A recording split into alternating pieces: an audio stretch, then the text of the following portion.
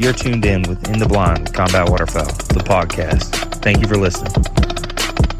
And welcome back to In the Blind Combat Waterfowl. This is episode 8, and we're going to call this one the Platinum Principles of the Duck Blind. We got Andy Beck, co-host, and Dylan West, co-host, back. Finally got him back What to the up? podcast. What's up, fellas? Hope your vacation was nice, Dylan. Yeah. Some of us have to work, real work, not just Xbox and hamburgers. Yeah. No cooking dinner at the sheriff's office, huh? Nope. That's not how it works. Parties will take you, though.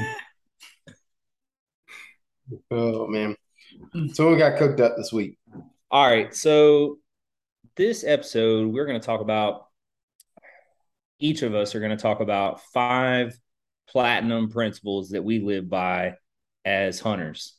There might be a little bit of overlap. There might not be. I'm going to jump right in with my 5.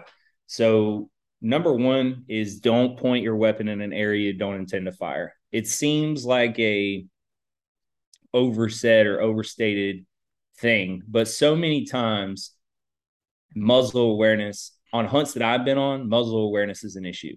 And it's something that I've had to remind people. And it doesn't matter whether you're in an A-frame, whether you're in a layout boat, whether you're in a layout blind, whether you're hunting out of a boat, float blind hunting. It seems like muzzle awareness is always something that I have to correct people on, and not novice hunters either. Like veteran hunters, I see this all the time. So please, when you're hunting, be conscious of where your muzzle is pointed. I don't care if your weapon's on safe or not. All it takes is a dog to jump in your layout blind and hit that trigger. Boom, that's it. And it happens every single year. So please keep your muzzle pointed in a safe direction at all times. Number 2, don't set up with the wind in your face. This, again, seems like a common principle of hunting. However, I think a lot of people get spot conscious. And what I mean by that is they're like, oh, we're going to hunt this spot. We're going to hunt this point. I don't care what the wind direction is. Like, we're going to do this. And they're so afraid to go outside the box and follow some of the other things we've talked about in previous episodes that they will literally sit up and hunt with the wind in their face. Don't do that. Now, there is a time where hunting with a side shoot is a beneficial thing. If your hide isn't the best, that might be a time where you want to hunt with a side shoot, basically where the ducks are going to land and they're going to give you a side 2 shot. If your hide is on point, and ideally you want the wind coming over your back so that the ducks are landing, basically, feet down into the decoys right there in the spread. That's the most ideal scenario. However, there is never a time that I have seen where it benefits you to have the wind in your face waterfowl hunting, because no matter what, ducks have to land with in the wind. Now, there's a couple of times that I could see in the timber where you would, if there is absolutely no wind coming through that timber, that I don't think the wind matters as much. But if that's the case, then the wind is irrelevant. However, if you do have wind and wind is a factor, definitely don't set up with the wind in your face. Rule number 3 for me is scout, and scout some more. When you think you're done scouting, go check out 2 more areas. It's worth your time. It's worth your weight in gold to get out there, burn up the roads, burn some gas in the boat, and be confident. Know your entire area, know everywhere that you have access to, know the ins and outs of it, check it multiple times a day. Just because you drive in at one time of the day doesn't mean, and don't see any ducks there, doesn't mean that there isn't ducks coming there. They could be feeding in the afternoon. They could be feeding, at 10 o'clock in the morning. They could be using it as a roost or a loaf or a feed. You need to scout. And when you think you're done scouting, go do it some more and push yourself to check new areas, constantly trying to acquire new properties, knocking on doors of property owners, or breaking out the maps and looking at topography and seeing where things are. And if there are any potential ducky areas that are on public land in an area that you hunt, check them out. Nothing is gonna be wasted by you spending a little bit more time in the field planning a hunt. Rule number 4 for me is never return to a place you were invited. If somebody takes the time out of their schedule to take you hunting on a public piece of property or private piece of property. I've seen both ways. That is that person's spot. They took you there out of the goodness of their heart. And if you plan to return there, I would, at a very minimum, I would reach out to the person that took you there and ask permission beforehand. I don't care if the spot's public, man. People talk about, well, that water that's public water. It doesn't belong to anybody. I understand that, but you would have never found it if somebody didn't take you there. So my point in saying that is you should never assume that it's okay to just go right back to a place that somebody took you. And the last one for me is respect for the sport, respect the birds, and leave areas better than you found them. It seems, again, like a no-brainer, but yet every single season I see people shoving duckbills in shotgun barrels. I see people leaving birds in a wet pile in the bottom of a blind. I see people throwing birds around in a way that, like, stacking stuff on top of them. I'm not saying, grabbing them up by the neck and holding them up for a picture. I'm not saying that's bad. I'm not saying any of that. All I'm saying is that you should, at a bare minimum, have a respect for the sport enough to not present it in a negative light. You should respect the birds enough not to leave a bird wounded in the blind.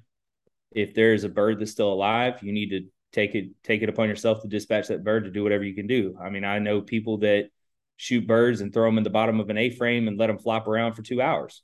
I know people that will walk up to a bird and hit it with a twisted tea can. None of that is okay. I was going to recommend disposing of them properly, but yeah, absolutely, dispatching them properly, and there's a way to do that. You wring their neck, you can use a finisher, you can bang them on the side of the boat, you can do whatever you need to do. Making sure that bird is dispatched and dispatched appropriately is of utmost importance, and leaving that area better than you found it. When you leave, you should be picking up your shells. You should be picking up your Little Debbie wrappers, your Monster cans. And if you see other trash out there on your way, shell casings, wads, whatever, if you see other people's trash, pick it up too. Because at the end of the day, you should want to make sure that the areas that you hunt and the areas that you frequent are left better, even if not for anyone else, for yourself the next time you return, and for the environment. So those are my golden rules. And I guess we'll kind of go right on to if any of y'all have any comments on those, or if y'all want to go right into the next set of rules. It's up to y'all. I'll drop mine. I have some similar ones. I guess they're more centric to myself, some things that I live by. My first one is prioritize everyone's safety. I think a lot of people, sometimes they say, well, I'm safe doing this because I've done this before. A lot of times you can't handle that by yourself, right? Well, especially if you're captaining the boat, if you're the ringleader, if you will, you can't. If somebody doesn't understand that, then there's a safety issue there. Either A, you need to thoroughly explain to them the process that it's about to happen, or just nix it all together. My next one to go with that is don't out-hunt your confidence. And that's pertaining, really, that's big to me, and really kind of a local aspect, if you will, based upon tides, weather, waves, all that sort of thing for me. Number 4 is you're never prepared enough. I hate to go hunt with guys that we get there, we throw out 2 or 3 dozen, maybe set up a little blind, and they're like, all right, we're done. We're just waiting now. There's more shit we can do. You know what I mean? Unless you just don't have the resources where you're at in that spot. If you didn't come prepared, you didn't bring, stuff to set up a blind, or, whatever it may be. That's something you should have thought about prior. So if you're going hunting, I mean, myself personally, if I know that, I got a big hunt coming up 5-6 days prior, I'm really scratching my list to figure out exactly what I need to do to get in line with that. My next is scout it out. and I want to add to what you were talking about scouting. Um, the most amount of birds that you see might not always be the best amount of birds to hunt. And what I mean by that is if you don't understand the way that the birds are behaving in this spot, then you might want to go back to you're not prepared enough. You got to think about their behaviors inside that contained area. Are they feeding? Are they just loafing? Whatever that may be. And my last one is don't overextend a welcome. If I invite you to hunt, don't come back to me and say, hey, man, I got, you know, well, Johnny, Timmy, and Billy want to come too. Like, man, I offered that to you because 9 out of 10 times I've offered that to somebody else. Right. So I'm already 2 or 3 deep. Like I just counted you as a single. Now, what I do enjoy is if somebody's like, hey, man, I appreciate the invite, but, you know, me, what I say, Billy, Tommy, and whoever else, we're hunting over here. Do you guys want to link up together and hunt together? Or, hey, we could all come over to your spot if you have availability. But I hate for somebody to like just automatically assume that I'm going to take them in. They're +2, they're +1. Solid. Agreed. What you got for us? Yeah, it's a lot of the same. I can branch off a few of them, a couple of different ones. Right out the bat, the scouting.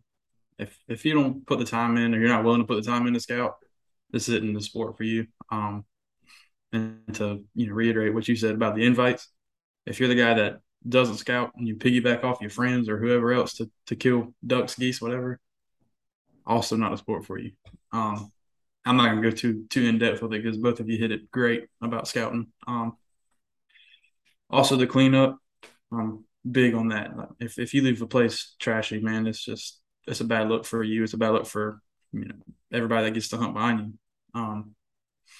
The and kind of into that is for me, there's not. I mean, other than the sound, there's not a lot of public land around here, so it's all like if your goose hunt is like private landowner.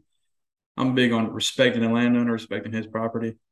Um, I like to shoot out an invite. If they say yeah, go hunt. Hey, if you got some time, come get in with us. Or if you got a son, a grandson, whatever, send them to us. We'll throw them in the blind. Man, if you tear somebody's stuff up, fix it. At least offer to fix it. Don't try to hide it and roll out. But obviously, if you can avoid messing something up or keeping it nice, that's what you need to do.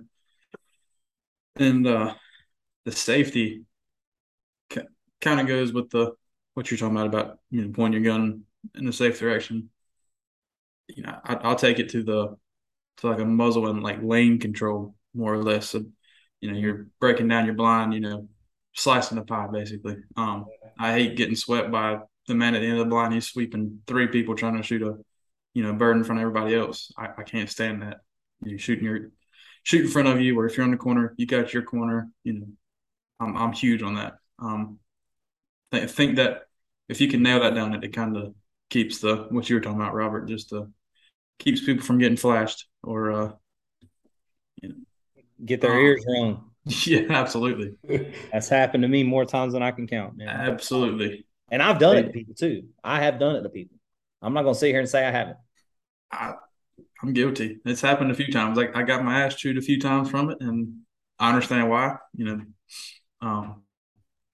And my last one is like I don't overhunt area. And if you kill your birds, get out. Let them come back in. Let them rest. Let them do whatever they're doing there. Even if you don't kill your birds and you've been blasting and blasting and blasting all day, just take the L for the day. Get out. Once again, let them rest. Let them do their thing. I hate people like hunting us. You have a banger one day. I hate people go right back the next morning and bang them again. I get it. I've done it. I've done it. But if you have the other opportunities to go somewhere and try to shoot some ducks, to let those rest, I'm huge on that. And really, I guess for me, that's coming from an impoundment standpoint because you can kind of hop impoundments. You don't have to shoot the same one every day if you have that ability. But I hate people that just sit there and blast on them for a week straight and then wonder why I don't have any ducks, the following week. Yep. I think that's harder to do on public land because Absolutely. Somebody finds some birds, they're gonna be on them. I agree. And if you're not, somebody else will be. Oh yeah, absolutely. So, if you're and Andy said that too in a prior episode, I think, he was talking about, hey, if you find birds, you better kill them, because if you're not, somebody else will. that's why I say, yes, that's more or less based on, what I've been doing, the impoundments or, private land or whatever, if you have that ability. Yeah, the safety thing, man, I hate to keep talking about that, but it's so big. I can recall being in Rhode Island. This has been probably 4 or 5 years ago, and I had a good friend of mine with me, and we were hunting, and it was a situation where we were kind of creeping up on these geese because we're trying to run them off, more or less, and one of the guys had never killed a goose, and I was like, okay, well, this would be a good time. So we're like creeping up on these geese. The geese get up, and of course the whole front of the boat starts shooting, and Cody was there, and the one of the guys, he was so focused on shooting that he wasn't paying attention to his gun barrel, and his gun barrel went behind one of our other buddies' heads, and he still had shells. So Cody saw it, grabbed the barrel, and threw it up out of the way as quickly as he could. And he was like, "What the fuck are you doing?" Like it. I have never seen Cody go off like that. And the seriousness of that incident could have easily been our boy's brain spattered all over the front of the boat. And it was an honest mistake. It was an honest mistake, but it was a lack of muzzle awareness. And it wasn't something that he intended to do, and he felt terrible after the fact. But those things happen. And the same thing goes for dogs.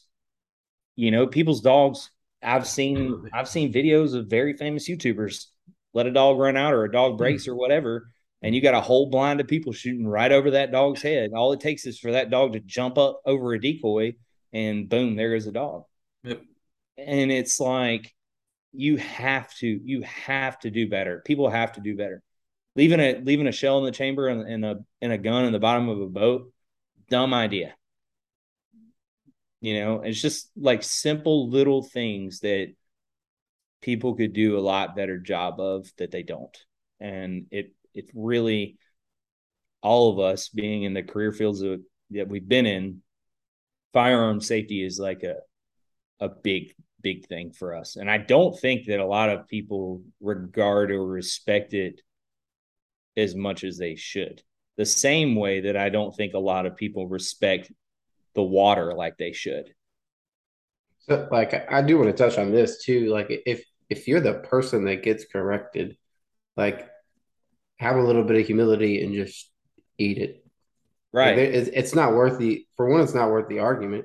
Like, if I approach you about something, and hopefully, regardless if it's me or anyone else, let's be blunt and honest about it. If somebody approaches you about a safety issue, it means they're uncomfortable, right? 100%.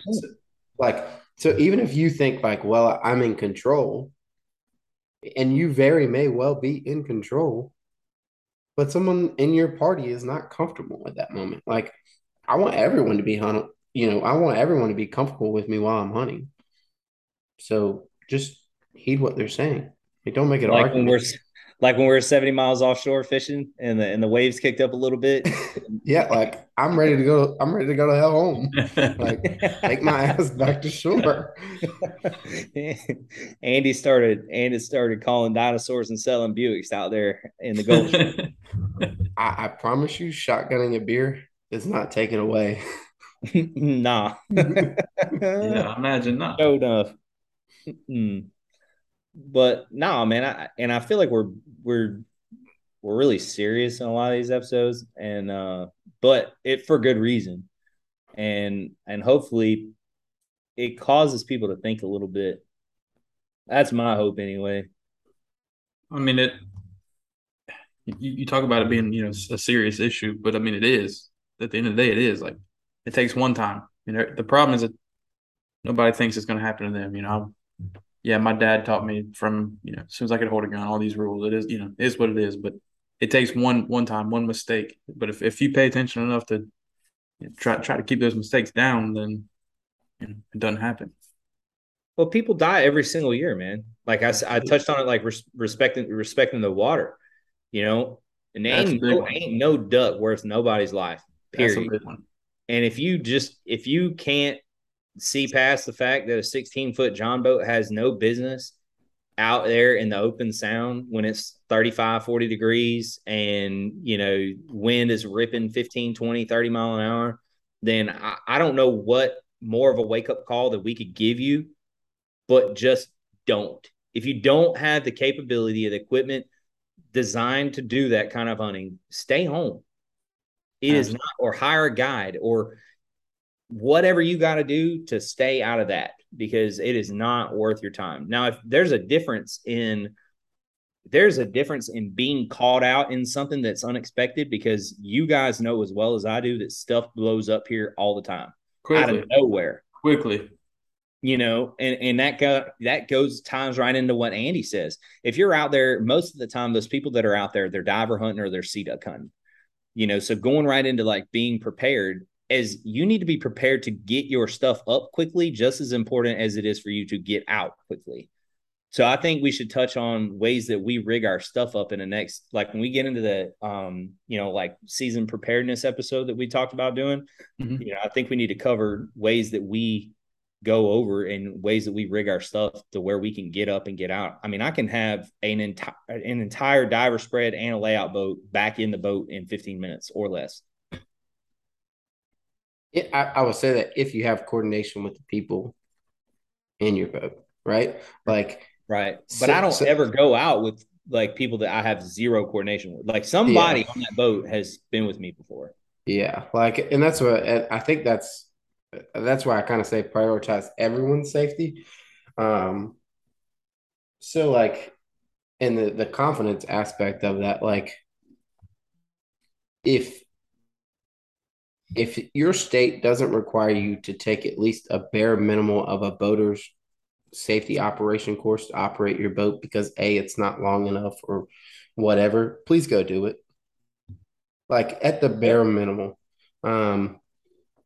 It's really easy to hop down to the Bass Pro, buy a 16-foot John boat with a little 40 on it or whatever, 25, and think that you could do a lot in it. And really the simplicity of it, it's a lot easier to fuck it all up.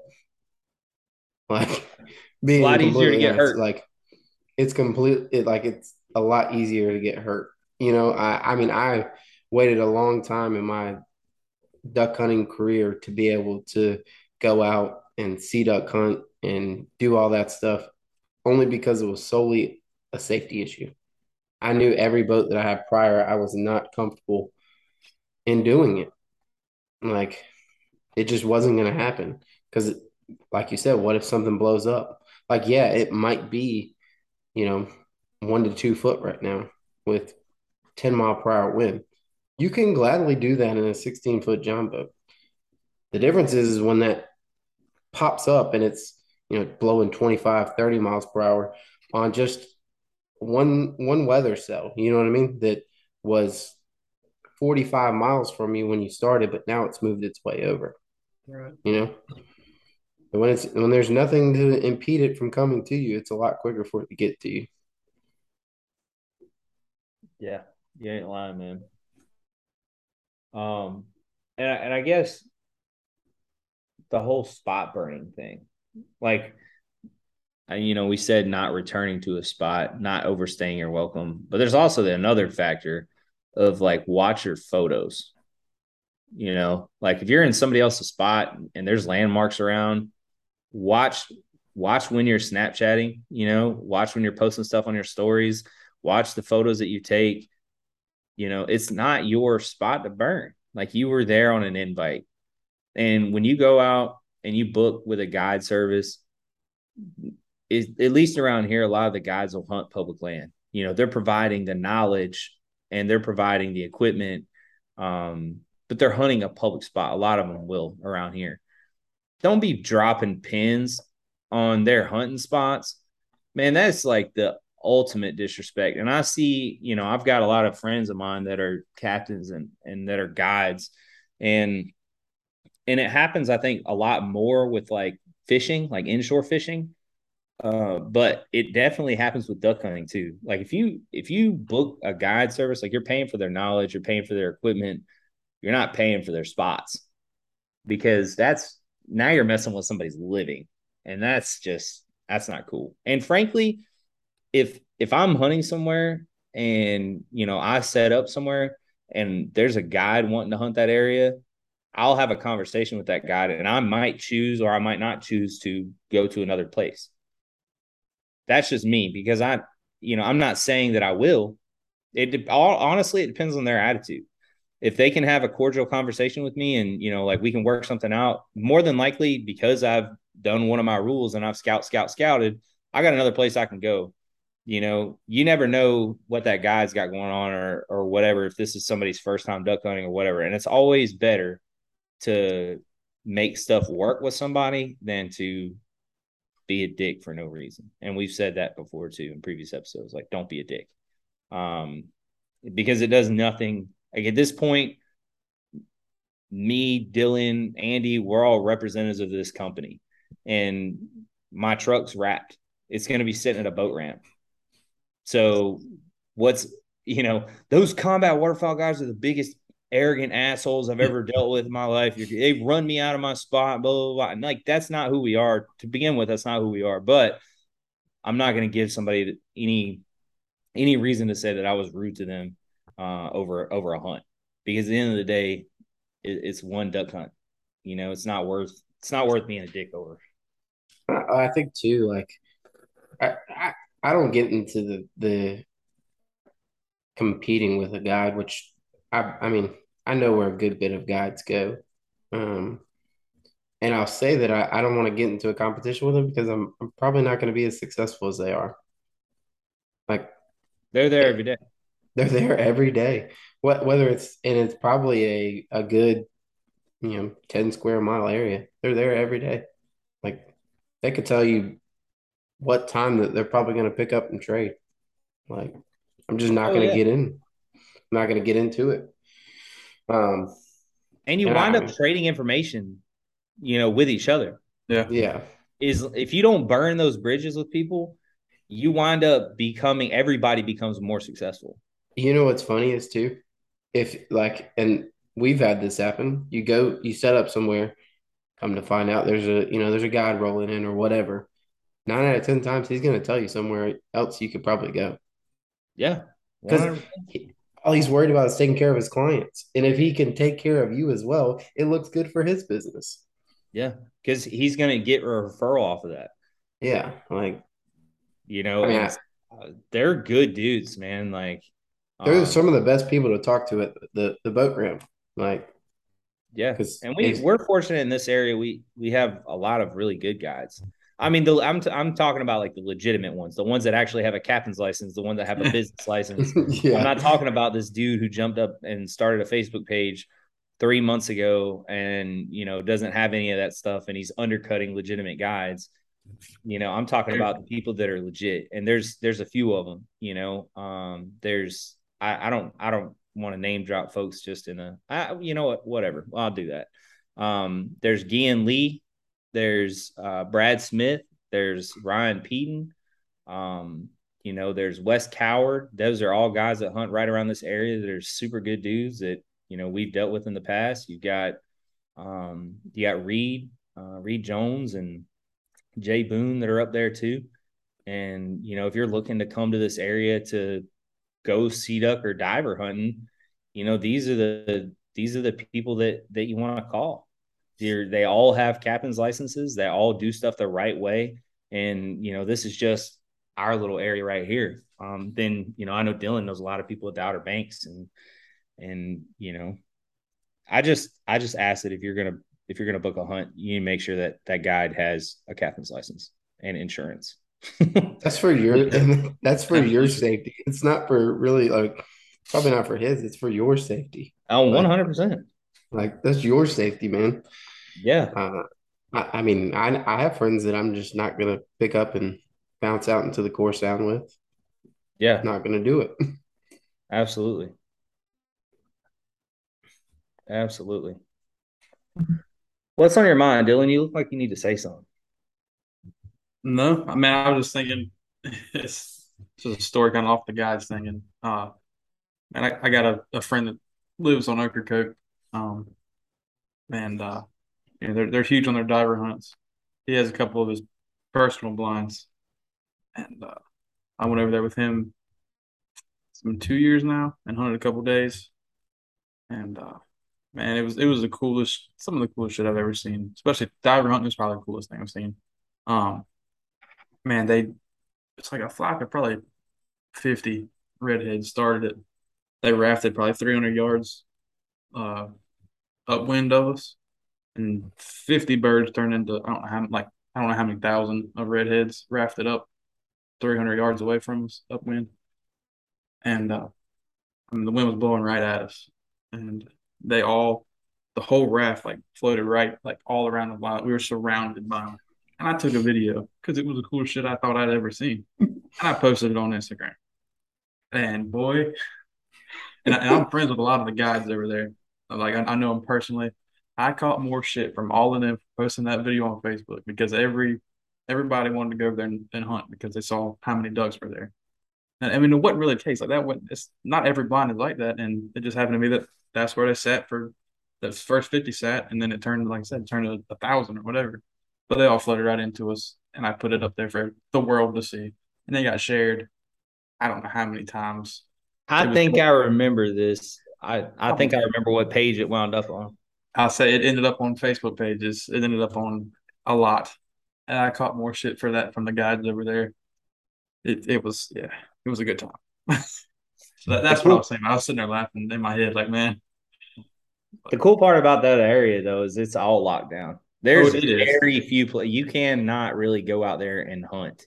It is, and that's not a place I suggest screwing with the guides either, because Oh no, it might nope. be it might be your truck tires, it might be your kneecap, but something's gonna pay the price.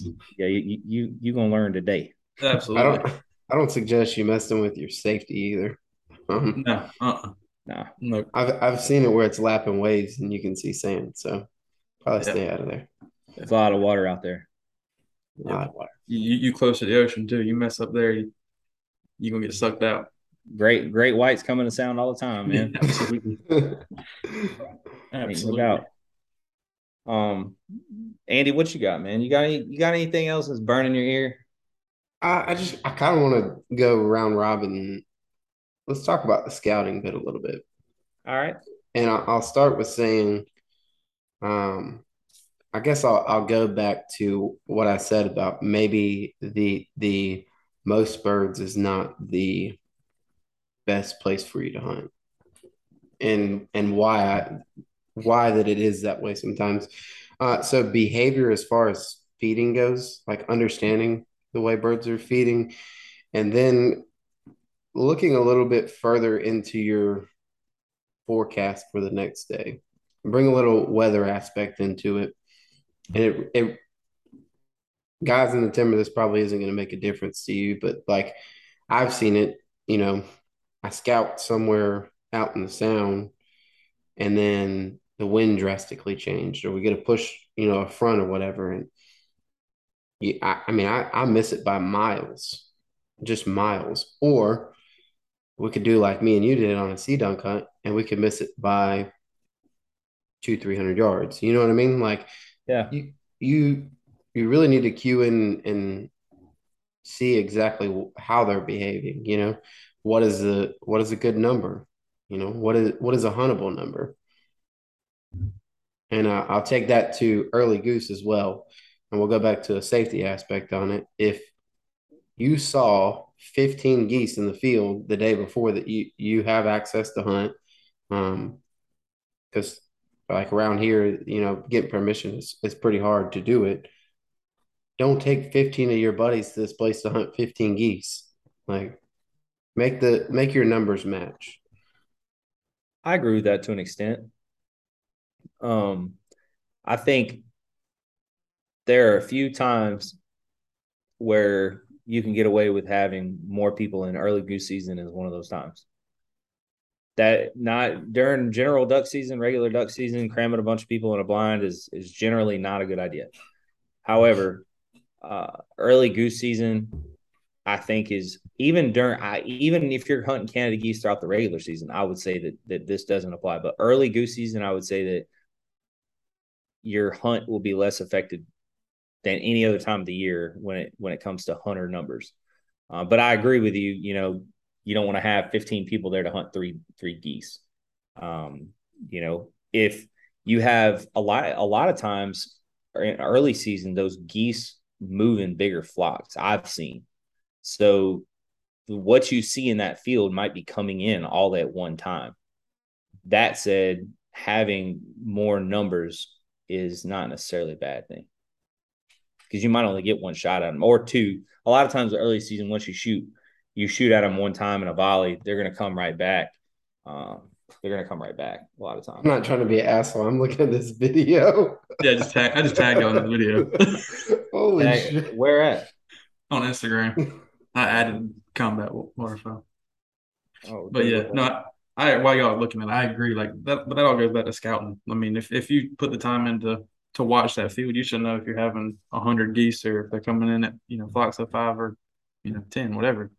But yeah, I think you can get away with more people in that early goose season. A little more room for whole entire migration, bro. No, I'm telling you, like it was thousands. Like, that is legitimately the whole entire migration. But it started like 300 yards.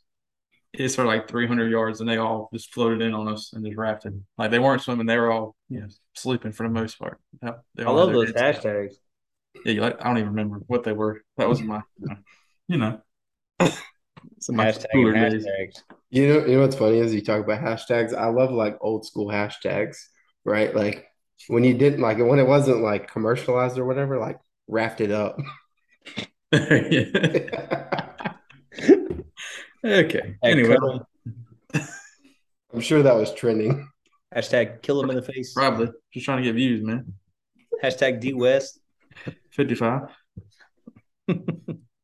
Shameless plug right there.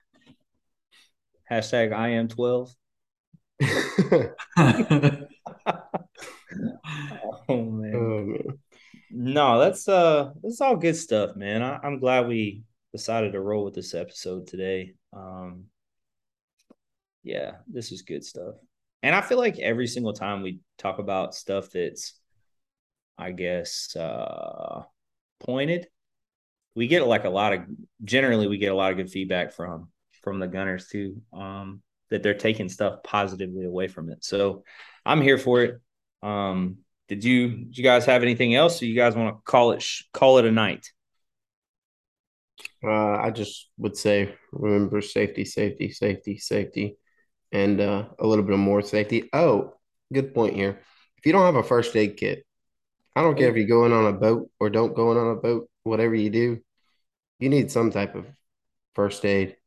I have sliced the shit on my finger more than once. So at least have some Paw Patrol Band-Aids or something. Hell yeah, Paw Patrol. Marshall's that dude, though. Bubble guppies, whatever. I don't know. Chase is usually leads the way. Marshall kind of follows behind when the scene's secure and all that. Andy really likes Blippi. Yeah, Blippi is that dude. Shout out to Blippi, Air Force vet. He's that dude. Oh man. No, so I know we talked about possibly cutting it short, but there's something too that I think is important to talk about.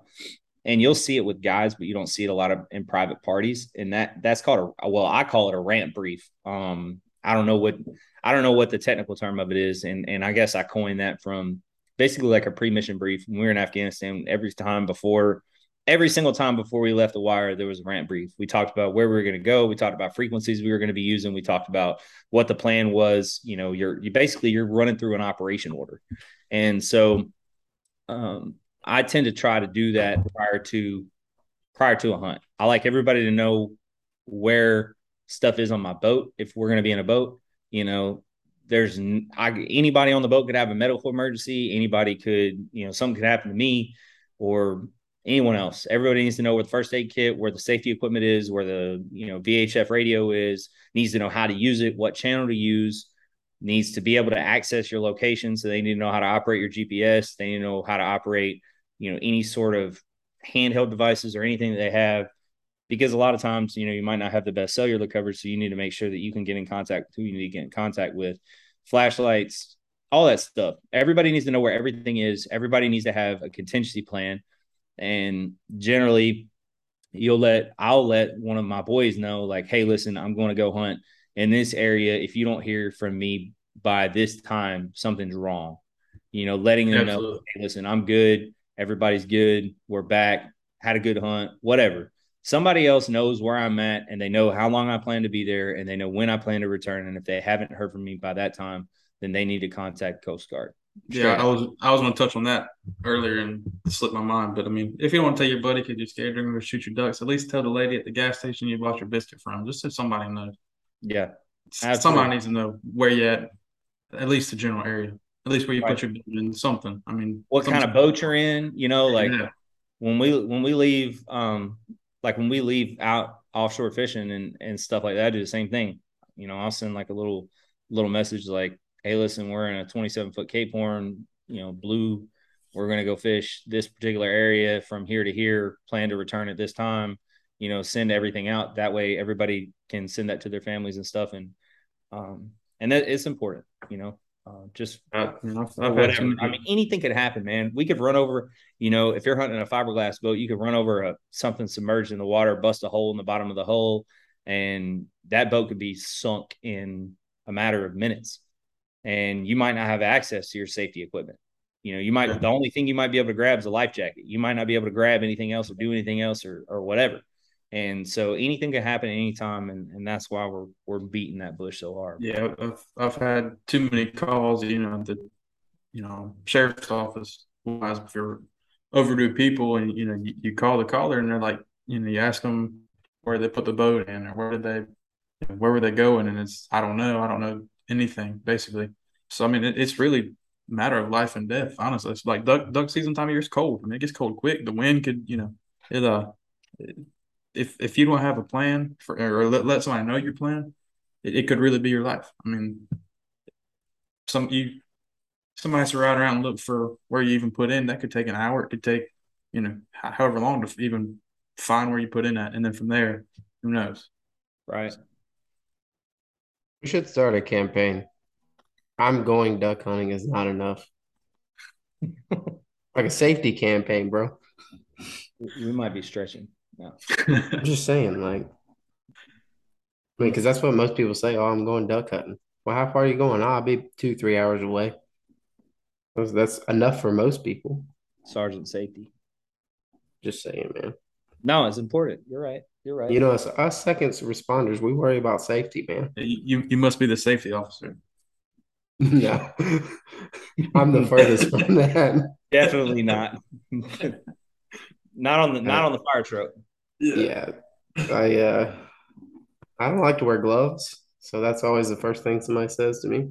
Where your gloves at? I don't even like to wear gloves duck hunting, to be honest with you. That's true. So, anyway, but I feel like we have overstayed our welcome on this topic. Yeah. Oh man. All right. Appreciate you guys listening, and we'll holler at y'all soon. Look forward to the next episode.